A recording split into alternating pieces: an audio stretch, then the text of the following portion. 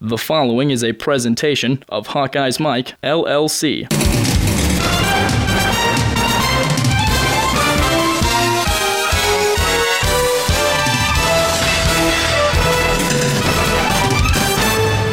Back in Miami territory, this is Daniels to the right, has an alley, has the first down and more. He can go. He will go. 43 yards. All Hawkeyes right now. Two guys, the right tackle, Ike Butker, and Peter Picard, the tight end, doing a great job at the line of scrimmage, as well as Jermaine Smith blocking downfield. He made a huge play on the big reception. He blocks downfield, and Daniels leads the way into the end zone. Well, it's a team game for Iowa. When you make a big play in the passing game, how can you help in the run game? Hello, everyone. This is John Patchett, and welcome to the Football Show from Hawkeyes Mike. This is our new Reporter's Notebook podcast. This week it features Scott Dochterman, who looks back at the Hawks' 2016 season opening win over the Miami Redhawks, and he previews this week's Iowa State game. And you'll hear from the head coaches in this coming Saturday's game, Iowa's Kirk Ferentz and Iowa State's Matt Campbell. This Hawkeyes Mike podcast is one in a series of our weekly programs, which include sports reporters Scott Dochterman of thelandof10.com and Steve Batterson from the Quad City Times, plus our own Tyler Chemeland and Jack Bransgard. Game highlights are courtesy of ESPNU with announcers Eamon McEnany and John Congemi. We very much appreciate it and thank them.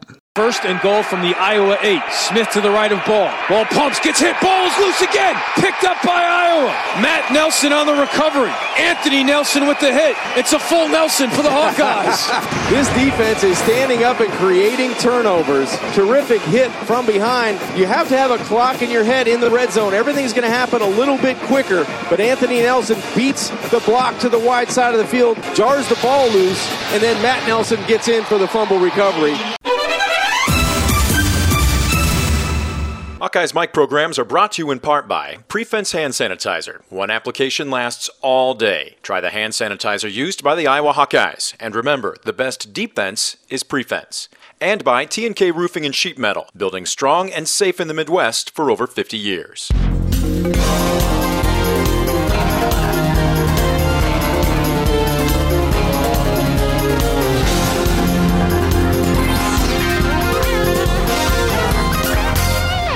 It's time once again for the Iowa State football game in the annual battle for the Cy Hawk Trophy, as well as football bragging rights across the state. This Saturday's game at Kinnick Stadium will be under the lights with a 6:30 p.m. kickoff. It's also Iowa's annual Black and Gold Spirit game, which always looks even better at night. Typically, this game is closely contested. It's unpredictable, regardless of the two teams' records and which one is supposedly the favorite. The last four games have all been won by the visiting team. Last year in Ames, the Hawkeyes were 31-17 victors and currently possess the traveling trophy. This is Kirk Ferentz's 27th year overall as either a head coach or assistant coach for the University of Iowa in these Iowa State games. But his teams have not always performed up to expectations, and complicating the Hawkeyes' preparations this year, Iowa State has completely new offensive and defensive schemes under new head coach Matt Campbell, who takes over the Cyclones' reins after a very successful stint at Toledo. The game is a sellout. It will be televised nationally by the Big Ten Network with its top crew, Kevin Kugler, Matt Millen, Chuck Long, and Lisa Byington. The game can be heard, as always, on the Hawkeyes Radio Network with Gary Dolphin and Ed Podolak. It's on satellite radio, XM Channel 195 and Sirius 112, and Compass Radio Networks is also broadcasting the contest. Iowa comes into this game 1-0 after defeating Miami, Ohio in the opener by a score of 45-21. Iowa State, on the other hand, lost at home to UNI 25-20 and were plagued by turnovers and penalties. The Hawkeyes lead the series overall 41-22. They've won 5 of the last 8, but the Cyclones have won 10 of the last 18, including 3 of the last 5. Iowa's last win over Iowa State in Kinnick Stadium, believe it or not, 35-7 in 2010. Kirk Ferentz is in his 18th season as Iowa head coach with a record of 128-87. He ranks 8th in wins overall in the Big Ten and is 7th in conference victories. Since Ferentz succeeded Hayden Fry at Iowa, the Cyclones have had 4 head coaches. Matt Campbell is 0-1 in his first season at Iowa State. This is Campbell's 5th year as a college head coach, coming over from Toledo, where his 4-year record was 35-15. Following this weekend's game, Iowa remains at home to face defending FCS champion North Dakota State, while Iowa State travels to Texas to play TCU. In Big Ten notes, the opening week of the 2016 season saw Big Ten teams do what they should have done for the most part. The biggest statement win was Wisconsin's over highly ranked LSU, 16-14, played at Lambeau Field in Green Bay. The most surprising loss was Northwestern at home to the Max Western Michigan by a score of 22-21. There are 3 games this weekend of note. In addition to Iowa hosting Iowa State, North Carolina travels to Illinois, and Pittsburgh hosts its in-state rival, Penn State. In other news, Iowa head coach Kirk Ferentz has received a new contract from athletics director Gary Barta, extending 10 years through January of 2026. It contains many of the same or similar provisions as his previous deal, although several of those have been enhanced, and a raise in annual compensation to at least $4.5 million.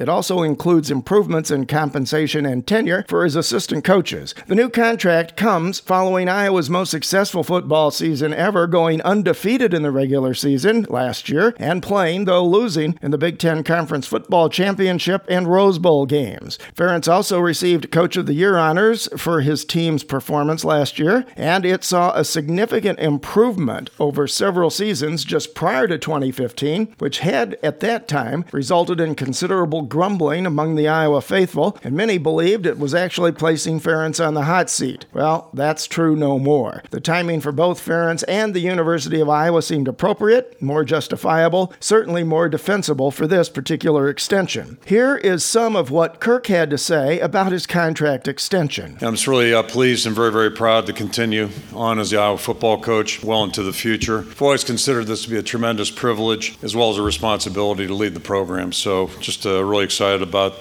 getting this completed. I'm really proud of our program, our players, our staff, and our fans. Been absolutely outstanding, and certainly appreciate the trust, the confidence demonstrated by Athletic Director Gary Barta, President Bruce Harold.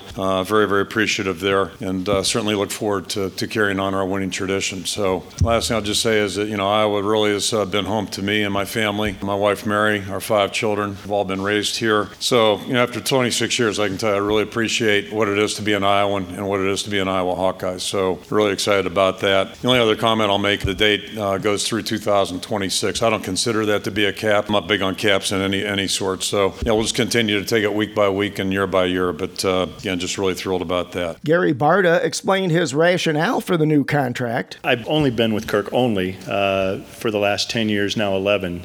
But I've been in college athletics for almost 30. I was also a student athlete and played the game of football. And of all the coaches I've been around, of all the coaches I've watched, certainly winning is critical. But beyond that, winning, our mantra, win, graduate, do it right. I've not worked with or been around a coach who's as skilled and passionate about all 3 areas. And so he's proven himself over and over in all 3 categories prior to my arrival and certainly during the last 10 years that we've worked together. And when I evaluate that and I look into the future, the foundation right now is so strong with our coaching staff, beyond that, our facilities, our recruiting. So I just feel great about where we're at, and I want to make sure that we're poised to continue that into the future. Barta also talked about the timing of the new deal with Ferentz. It's no secret in our business that if you start to get to a certain point, there's discussion about recruiting. I laugh about that a little bit in that nobody, or I guess there's only one other coach at our level that's been at it at the same place for as long as Kirk. And so while I don't necessarily think that's the case, I also don't want to take it for granted. I know that if I were to set out and look for a coach with the accomplishments, the values that Kirk has, I would be hard-pressed. In fact, I would argue I wouldn't be able to find a better fit. So I just made the decision that now was a great time. And I felt so good about the momentum with this building that we're in, with the progress I've seen the last several years in recruiting, with the quality of coaching staff, the longevity of the assistants. So it just felt like a great time. Obviously, the success of last year, it maybe pushed it over the top, but it's really based on it's based on the 10 years that I've worked with him. And Barta was asked who the decision makers were in terms of approving the new contract. You might imagine that I'm in constant contact with my boss, Bruce Harold, and we're constantly talking about an important decision like this. He leaves it up to me. He makes sure that his bosses, the regents, are aware. But at the end of the day, it's my decision along with my boss's full endorsement. Iowa fans should not necessarily assume the 2026 date is a ceiling or a floor, as only time will tell. If he were to retire when the new contract expires, Kirk Ferentz would be 70 years old at that time. Hey, I guess they're right. Senior citizens, although slow and dangerous behind the wheel, can still serve a purpose. Pitch to Wadley, the 5, touchdown! Might have started high stepping a little early, but it doesn't matter. He finds the end zone.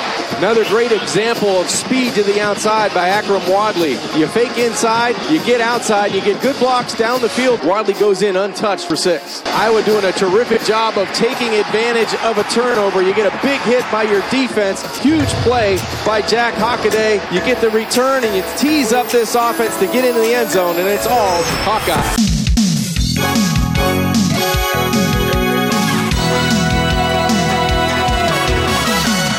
Let's hear from the head coaches in this coming Saturday's game. First up, Iowa head coach Kirk Ferentz, who provides his overview of the Iowa State game in 2016. This is my 27th game involvement-wise in this series, so I can tell you just appreciate fully just what it means to so many people in our state. And if you look at our football team, half are too deep. Clearly, I think it's about 45, close to 50% of our roster were born and raised here too, so they grew up watching this game. I know they appreciate the series, what it means, and I know they're excited about having a chance to compete in it as we are as coaches. It's an important game for certainly both sides of the field, and I think one thing, if you look over the last 5 years, you can predict a close game. I think over the last 5 years now, it's the average of 6 points differential in the games. Doesn't seem to matter if it's home, what happened the week before, all that stuff. Really what it gets down to is who plays the best on that given day. So that's a challenge that's ahead of us right now. And then the other part about it, I think it's really rare to have a rivalry game like this where you involve two major conferences. So I think that really makes it unique to our state, certainly, and I think it's a great thing for our state. So, we're excited about the challenge ahead. We know we've got a big challenge on Saturday night. Also know we got a lot of work to do between now and then. Ferentz was asked about the added difficulty of preparing to face a team with a new head coach. That's always a challenge, and anytime you go through those kinds of experiences, first games are always a little bit of a challenge anyway, no matter who you're playing and whether the staff is new or not new. You just never quite sure what to expect. And then same thing here with the new staff, obviously. And we've done work on what we saw in Toledo, but it's always a challenge when you look at a set of games from some other place, and then you can try to compare that to what their players are going to do. We have one game exposure, which is helpful. But the one thing I would tell you is, the thing that jumped out about the Toledo film, a couple things. Coach Campbell's had great success in his career as a player, assistant coach, and now as a head coach, both at Toledo, and he'll do the same at Iowa State. They're a really well-coached football team, and that's one thing I'd say about Toledo. The second thing that jumped out at me is, they really played hard, really hustled and played hard, and I think, we saw some of those attributes certainly with their team on Saturday. Ferentz discussed some of the problems with Iowa's defense in the Miami game, and specifically, cornerback Greg Mabin's struggles. Probably the two biggest takeaways for me from the game Saturday defensively that I think we have to, we can't give up runs, rushing yardage like we did the other day. They came too easy, in my opinion, for our opponent, and that's not good. You don't want to let people run the ball at will, and they did that too much against us. And then probably my biggest complaint or criticism, I guess, would be in the passing game would be we blew a coverage and gave up a big play that to me could have been coachable, avoidable, etc. So those are the things you really got to focus on, and the little things, little nuances, those types of things for every player. Those are the things you work on daily, weekly, and hopefully you see improvement as the season goes on. Greg's played a lot of really good football for us, and he's missed a lot of time. He missed the spring, missed some time early in camp, so he's playing catch up a little bit. He's a good quality player. He'll be hopefully ready to go this Saturday, but he's going to have a good senior year. I'm really confident in that. And Kirk was asked about the possibility of losing key players to injury, including, for example, starting quarterback C.J. Beathard, and whether his true freshman backup, Nathan Stanley, would really be ready to sub in. If that happens, we'll find out. And, it's just that's football, though. You just play the circumstances as they arise. And not only in that game, but the entire season. We had a lot of guys in and out of our lineup last year, and that's one of the reasons really proud of that football team. They responded to those kinds of challenges. And those are the things you never know what's going to unfold as the season goes on, be it this week or the weeks ahead. Injuries, just things that can happen in sports and happen in football in particular. So it's really more about the response, and if that happens, we'll find out real quickly and go from there.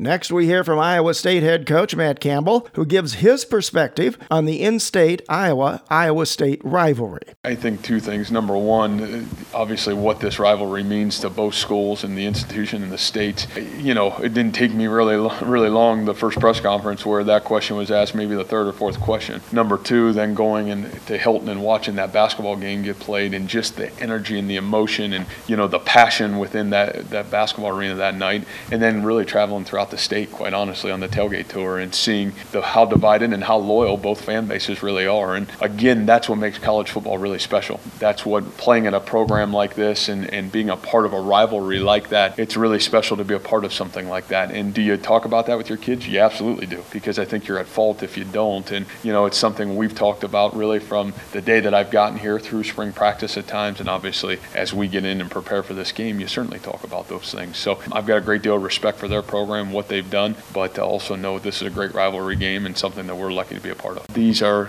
what makes football really special. And from my end of it, I guess coaching wise, the last 10 years being a part of a rivalry where 20 some miles away, Toledo and Bowling Green, and being on both sides of that rivalry within the state of Ohio. So a great rivalry game in its own right, and certainly being a part of it in college, having some of those rivalry games as well. But I think the key is you do have to stay within yourself, and it's like every other football game. The team that takes care of the football, the team that manages throughout the football game, is the team that's going to have great success. And so I think our kids know that. Unfortunately, we had to learn a really valuable lesson again in that last Saturday, but a lesson that's really valuable for us to learn going forward. But I think it certainly applies to the game we're about to take part in this Saturday.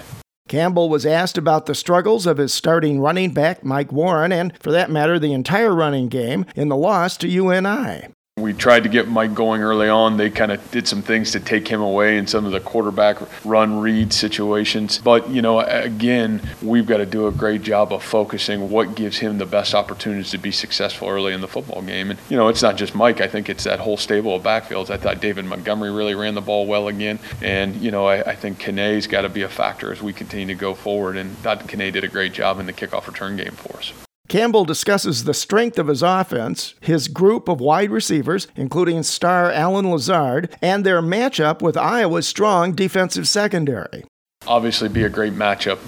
Allen, Hakeem Butler's playing at a really high rate for us right now. Dondre Daly certainly had a great game Saturday night. And so, I think that's a matchup as you look into the football game, and certainly you're a fan of the game. You say, man, that's two really good spots on both sides of the ball for both teams. That'll be a great matchup game. And I think we just got to continue to find ways to get those guys the ball and let those guys have the opportunity to make plays. And they certainly did in some critical situations for us on Saturday night.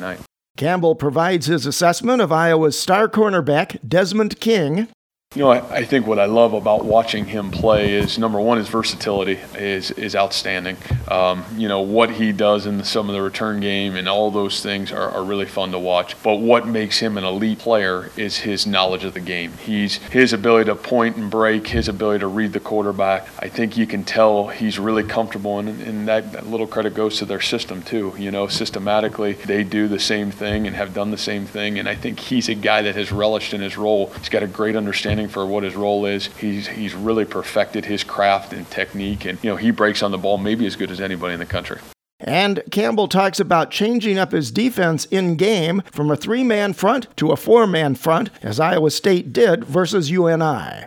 if it keeps working, we'll keep doing it. So, our whole thing with third down and really the entire football game defensively is we work really hard to try to find matchups and, both offensively and defensively. And I think defensively, we're constantly evaluating ways to create matchups within the game. And, I thought the one area that certainly was a success for us on Saturday night was our ability to get off the field on third down. I thought that really showed up. And, defensively, I thought we had a really good game plan. And, we were multiple at times. I think we'll consistently be multiple as the season goes. We've got unique pieces on defense that allows us to be multiple rather than just the same defense all the time. So I thought that helped. Again, we had some guys out that really limited some of the things that we wanted to do throughout the football game. And I thought Coach Haycock really did a great job adjusting to some of those guys being out and still giving ourselves a chance to win the football game on defense.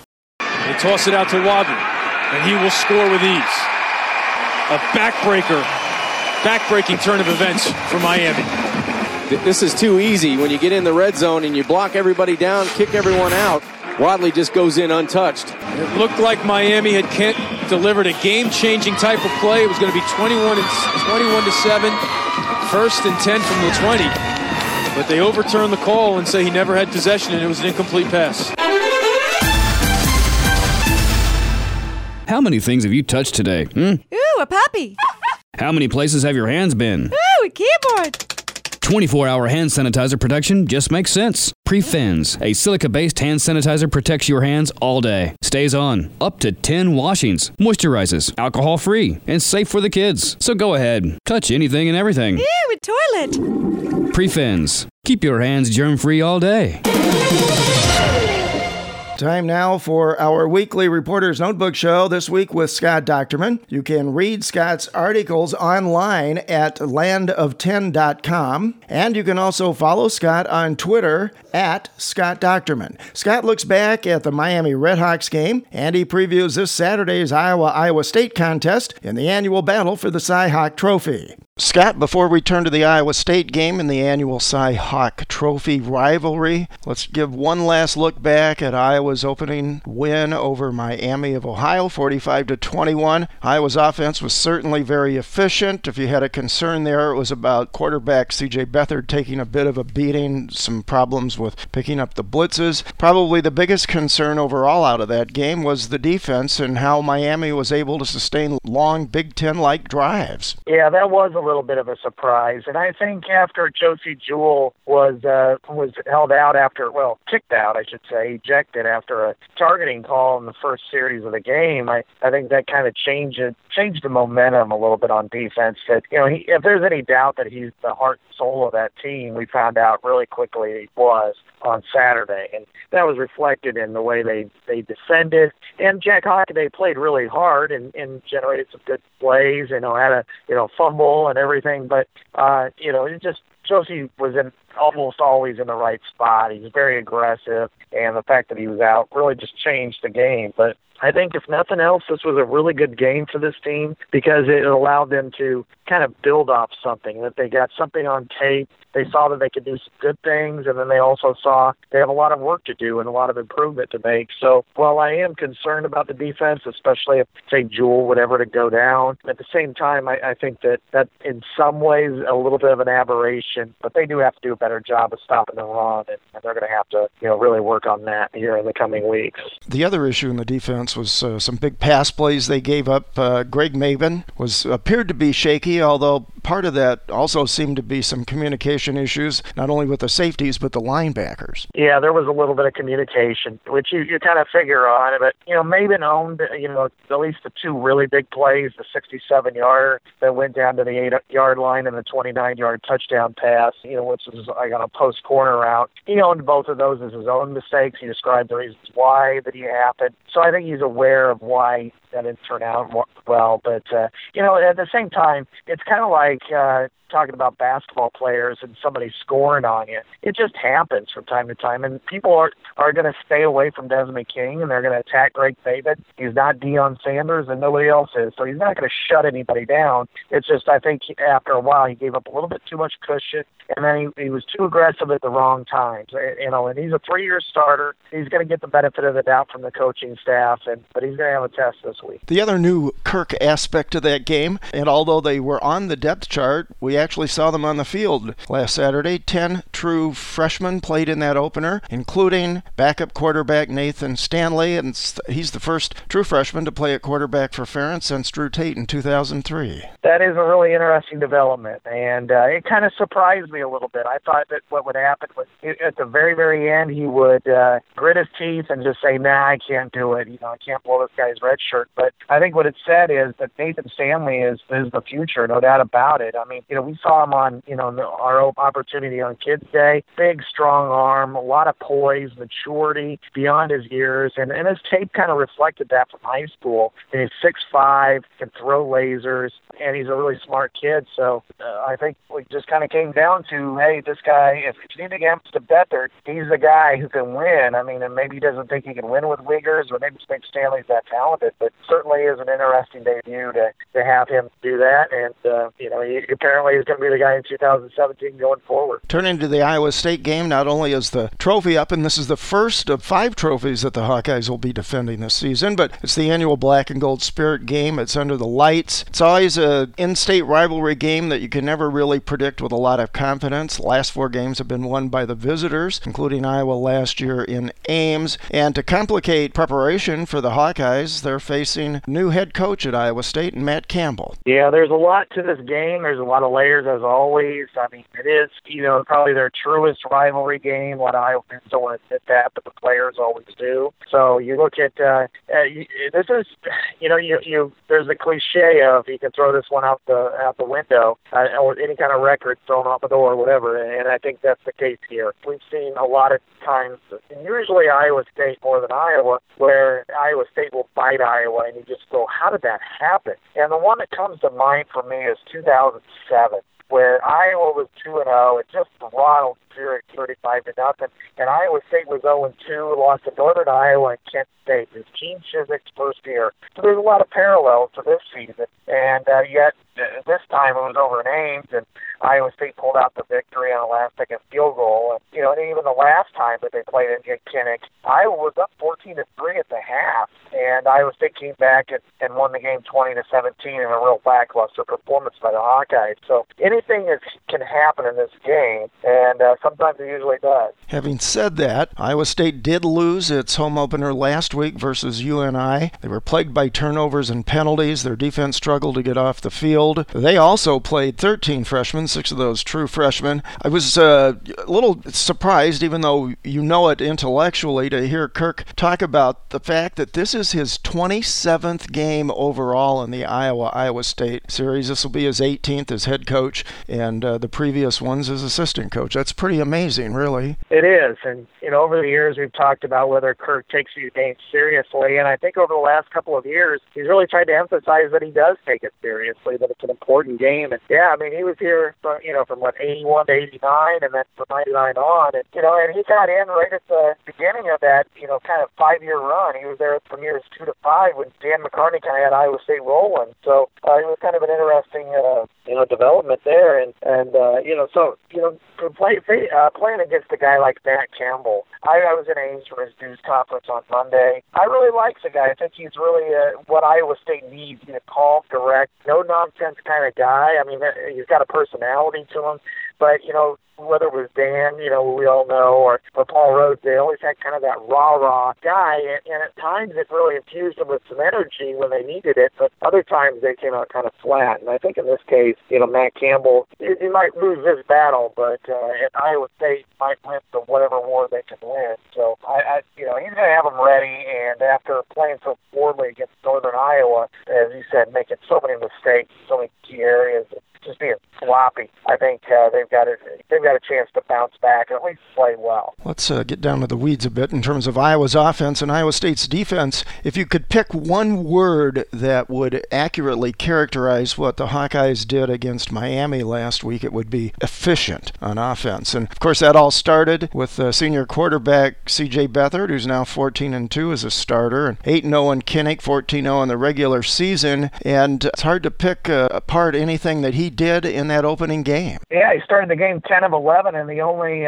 incompletion was originally ruled a fumble that his receiver sort of dropped. So, I mean, he was perfect essentially in that first half. Looked really good. The only time he really had the ball and got hit was, one was a complete mix-up disaster on the offensive line, and another was up the middle, a sack. But, yeah, he looked really good. I think the running game, to me, was very impressive. The way the offensive line dominated the line of scrimmage, they averaged 7.3 yards a carry. Akram Wadley and LaShawn Daniels combined for 4 touchdowns, more than 200 yards. If Iowa can do that regularly, that's championship level, no doubt about it. So they looked good there. And in the passing game, I was impressed. I mean, Germany Smith won the job and put in. He was kind of back and forth, Chase Shield, but came up with, 3 catches, 2 of which was big, and then really impressed people, and myself included, with the way he blocked downfield. So offensive, yeah, efficient for sure, and sometimes spectacular. I'm not afraid of superlatives to describe how Iowa played on offense on Saturday. Yeah, if anything was wrong with it, they scored too fast. That's part of what led to the time of possession disparity with Miami. Anytime your quarterback can complete 65% of his passes and have a rating of 162.14, you're likely winning that ball game. Yeah, and he certainly looks good doing it too, and was able to get out in the fourth quarter. Probably not quite as early as they wanted, but they were up 35-7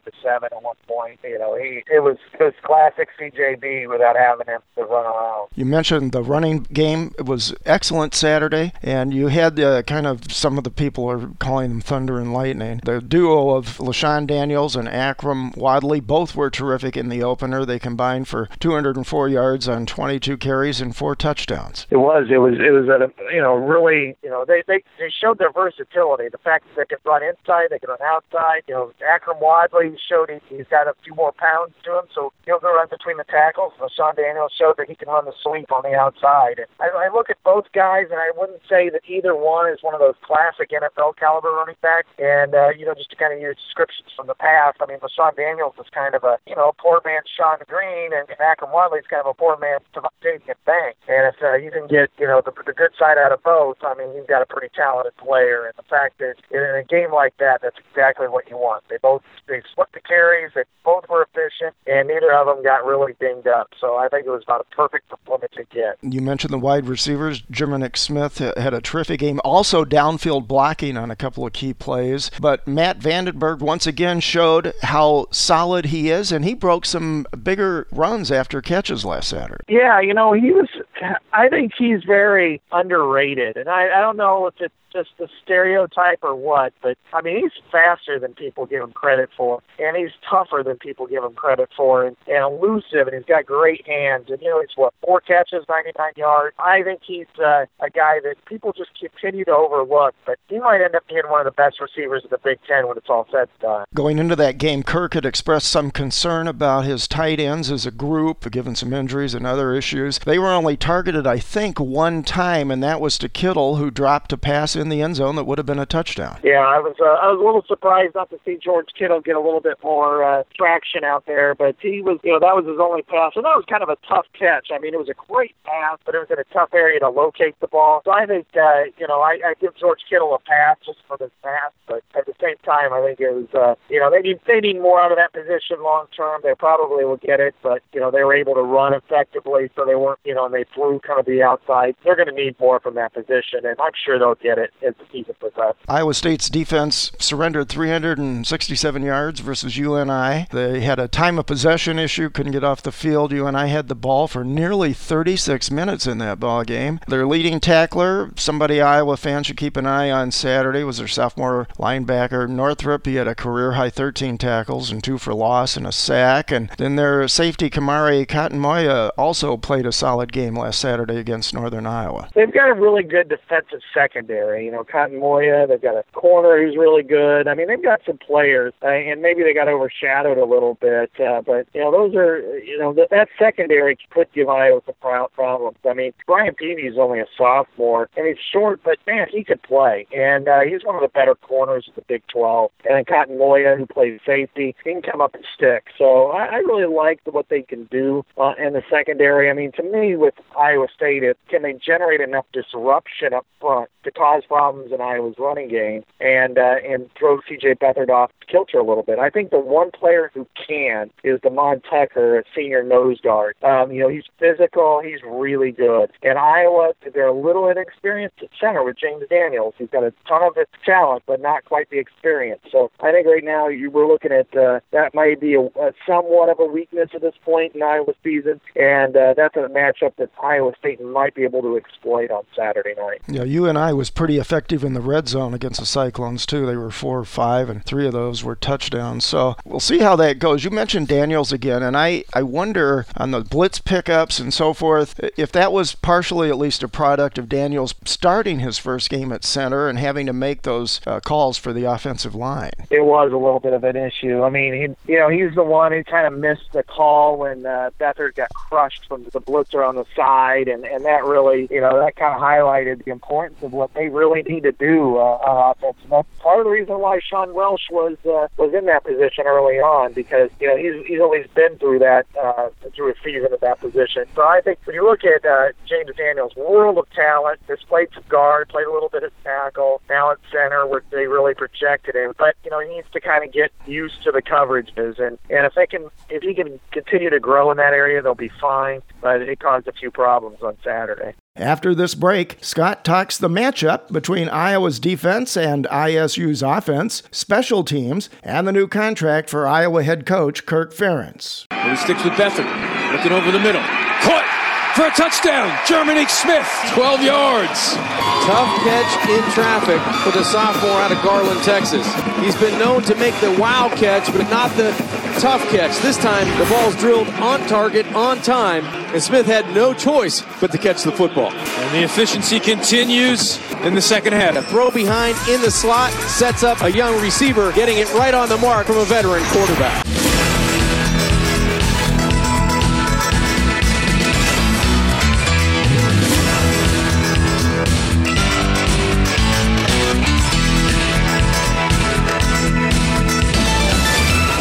Are you or your local Iowa company looking for a new roof or sheet metal work? T&K Roofing and Sheet Metal specializes in low-slope commercial and industrial roofing and sheet metal. Building strong and safe in the Midwest for over 50 years, T&K Roofing and Sheet Metal, located in Ely, Iowa, just south of Cedar Rapids, provides strong, expert customer service and the best quality fit for you, their customer. For a free estimate, give T&K a call at 319-848-4191 or toll free at 1-800-383-7663. You can also visit their brand new website at tkroofing.com. T&K Roofing and Sheet Metal, your home for all your low-slope roofing systems. Give them a call today. Again, 319-848-4191 or toll free at 1-800-383-7663.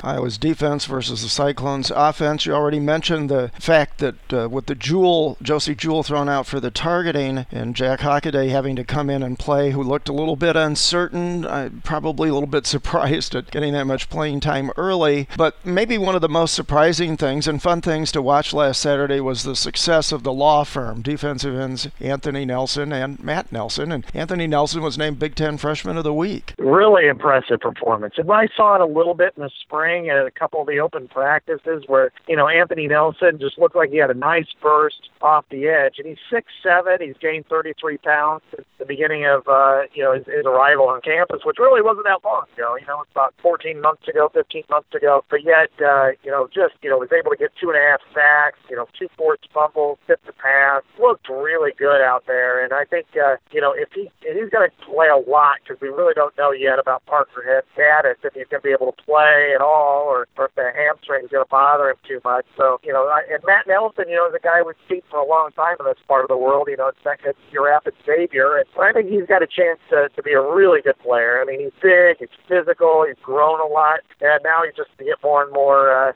action there at the end. So, and then, of course, when you mentioned Iowa State's running game, and, we talked about Iowa's kind of problem to get the run on Saturday, but Iowa State was really bad against Northern Northern Iowa. I mean, they gave up. They only rushed for 2.0 yards per carry. Were stonewalled in a lot of situations. And I think that was, they've got a great running back in Mike Warren. He's one of the best ones Iowa will face all year. But that line is in shambles. They had a, significant injury in the preseason, and I think they're going to really struggle. And Iowa, I know, has something to prove, and I'm sure they, if nothing else, I'm sure they're going to try to make sure that they can prove that point. Iowa State only had 51 rushing yards last Saturday, and Warren, who you mentioned, only had 30 yards on 12 carries. Of course, on the flip side of that, another terrific performance by their junior wide receiver, Allen Lazard. He was outstanding versus UNI. Here's the big question of the week, and Desmond King may have spilled the beans. Kirk was a little more reticent about it, but whether they're going to shift their cornerbacks around and put King on Lazard pretty much all day long,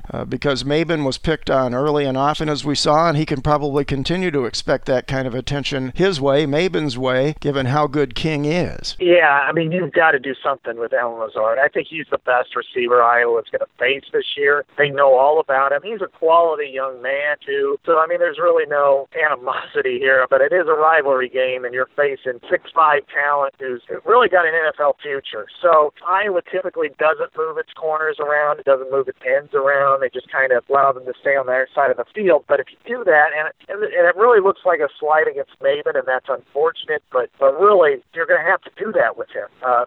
Lazard's too good. And if they can get him in space, if they can get him moving, you can really make Maben look bad. And that's a confident position. You got to have confidence playing it. And if not, you could really be in trouble if you allow him to slump again the way he did the other day. So it makes sense for King to move around a little bit. They probably won't do it as much as everybody thinks they will, but at the same time, I think it's important for them to kind of establish, maybe even make Iowa State think a little bit more. The other big problem Iowa State had against UNI, they lost the turnover margin 4-1 in their last 3 possessions. When they still had a chance to win that game, they had 2 interceptions and a fumble. That'll kill you.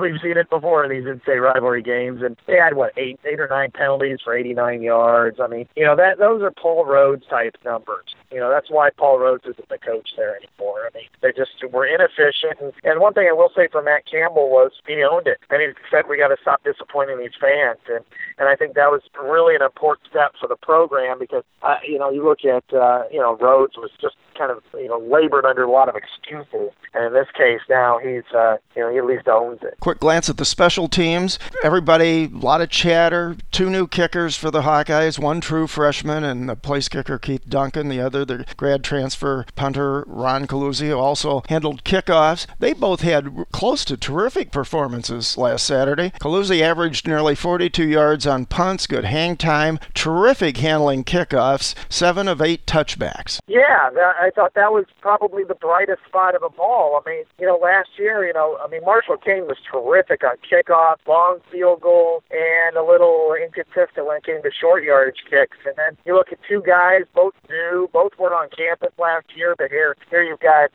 Caluzzi coming in, punting the ball well. They haven't really had a great punter since Ryan Donahue, I thought, and he was able to get good hang time, as you say, good distance. The kickoffs were efficient, and then Keith Duncan, 6 for 6 from extra point and kicked a field goal. That was a real plus. I gave him an A. I mean, that was like the only unit I really thought that performed as close to perfect as you could find. And Desmond King demonstrated once again, other teams are really going to have to watch him. He was very effective both on kick returns and punt returns. He actually leads the Big Ten in both of those. And he had a huge gain that was called back due to the Jewell targeting penalty. I asked him after the game, are you ever going to break one of these for a score? And he's like, yeah. It's kind of frustrating him, but he changed his field position. I mean, you go back last year, and there was a handful of times where his returns were the difference between scoring drives and not, and that was really impressive. And yeah, the other day he had a long return. He had it was a 69-yard return that got called back,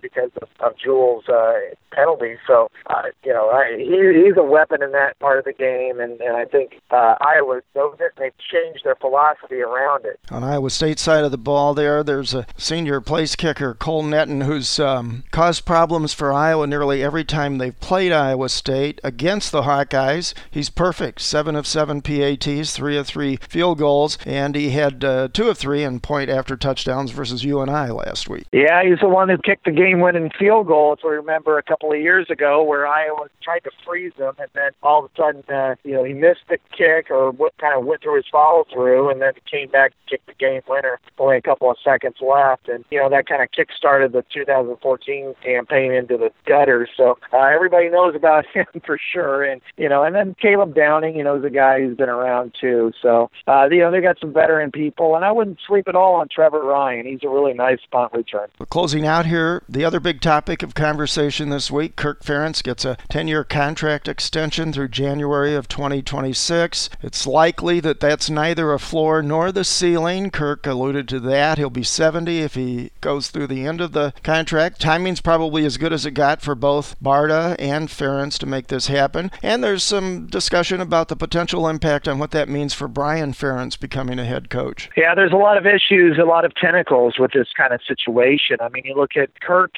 he's demonstrated success. And I think building off last year with the new facility, recruiting strong, a lot of potential here. I think people, now was the time where he had to do it. I mean, his contract was going to expire in early 2020. Coaches can use that against you on the recruiting trail. What's next? So you got to keep what you have. And there have been a lot of discussions.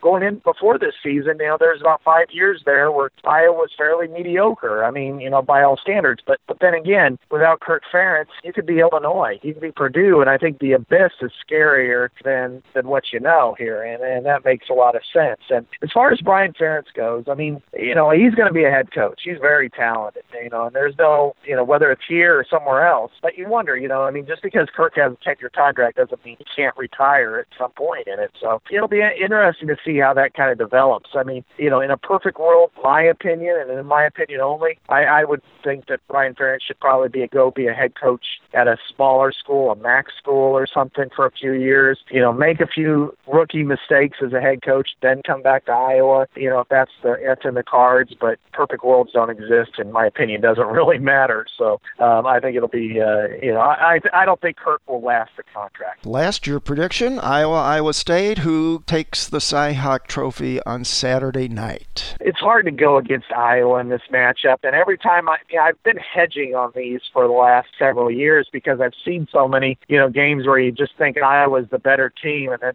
Iowa State pulls it out. Well, no matter, whether it's 2 years ago or 2007 or 2011 or whatever, it surprises you from time to time. But you got to look at each year differently and freshly. I mean, there's a history, but this is in Kinnick. They've lost their last 2 in Kinnick to Iowa State. It's at night. You have an awesome, crazy atmosphere. I just don't see Iowa losing. I think that it was an aberration in the way they played the run last week. Iowa State can't run the ball against Iowa. That doesn't mean Mike Warren can't get loose a little bit, but he's not going to be able to sustain drives with a lot of execution. I think, Alan Lazard can kill them in a couple of plays, but not for the entire game. Iowa will run the ball.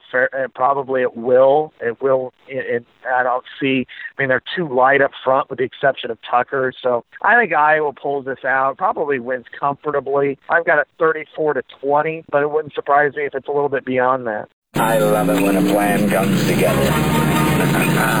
Iowa's defense creates opportunities. The offense takes advantage, and they're 1-0 on the season. They were able to create turnovers, and then the offense took advantage of that field position and turned it into points. So far, so good as they open up 1-0 and take care of the business at hand against Miami. They get the Cy-Hawk rivalry next as Iowa State comes to town. Coach Matt Campbell and the Cyclones pay a visit to Iowa City, but they open up a 21-0 lead, and they hold on and run away from Miami. 45-21 is the final.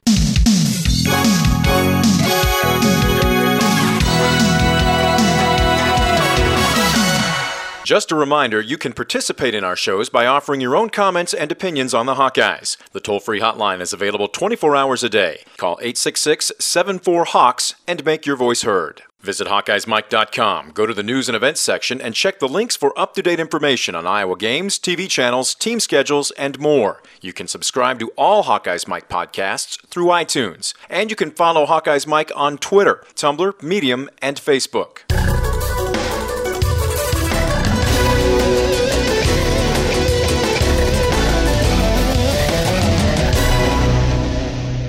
Our thanks again to ESPNU for the game highlights this week, and thanks as always to Scott Docterman. We hope you've enjoyed this Hawkeyes Mike podcast, that you'll come back for more, and that you'll subscribe to all of our podcasts on iTunes. It's all Hawkeyes all the time on HawkeyesMike.com. One passion, many voices. Nice work, everyone. Sharp broadcast. Really good. Everyone on the floor as well. Really a lot of hustle. I liked it.